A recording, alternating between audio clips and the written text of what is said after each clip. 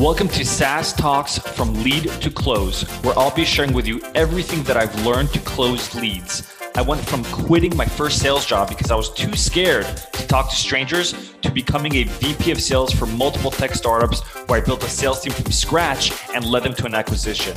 I'll teach you how to schedule more demos on your calendars, close at least 50% of your demos, and build a pipeline large enough so you're always hitting quota. If you're looking to scale, then turn the volume up.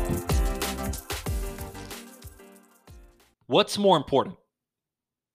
Following up with a lead because it's relevant or because it's timely? Sales follow-up has more to do with timing than it does with relevancy.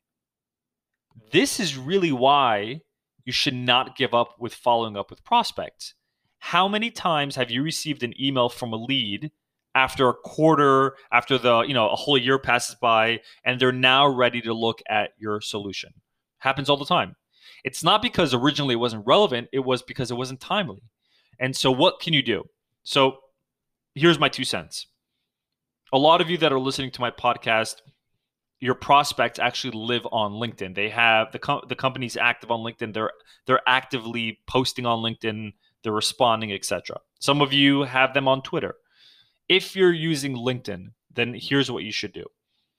If you have LinkedIn Sales Navigator, then you can turn on alerts anytime a company posts something. You can make a list and then create an alert.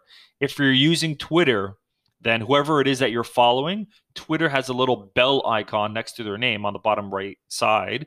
If you turn that on, it'll ask you how often do you want to get notifications? Only when they're doing a Twitter live or a tweet live, I forgot what it's called, or all the time. Click all the time.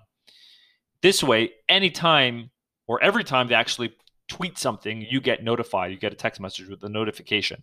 That's the way to do it on Twitter. LinkedIn also. LinkedIn, you can set up your company alerts.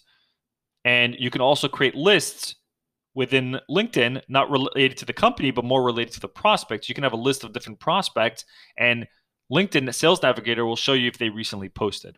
All right. So remember, it's all about being timely more than being relevant. So you should never, ever give up on your lead unless they told you to F off pretty much. But otherwise, don't give up. I'm not saying harass them. I'm saying just spread out your cadences, right? If you've emailed them a good amount of time, then instead of following up aggressively again, spread that out in a 90-day period or a 6-month period, but just be timely.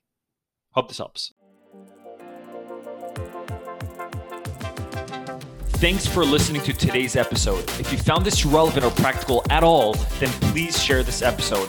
Until next time, I'm your host, Mor Asulin.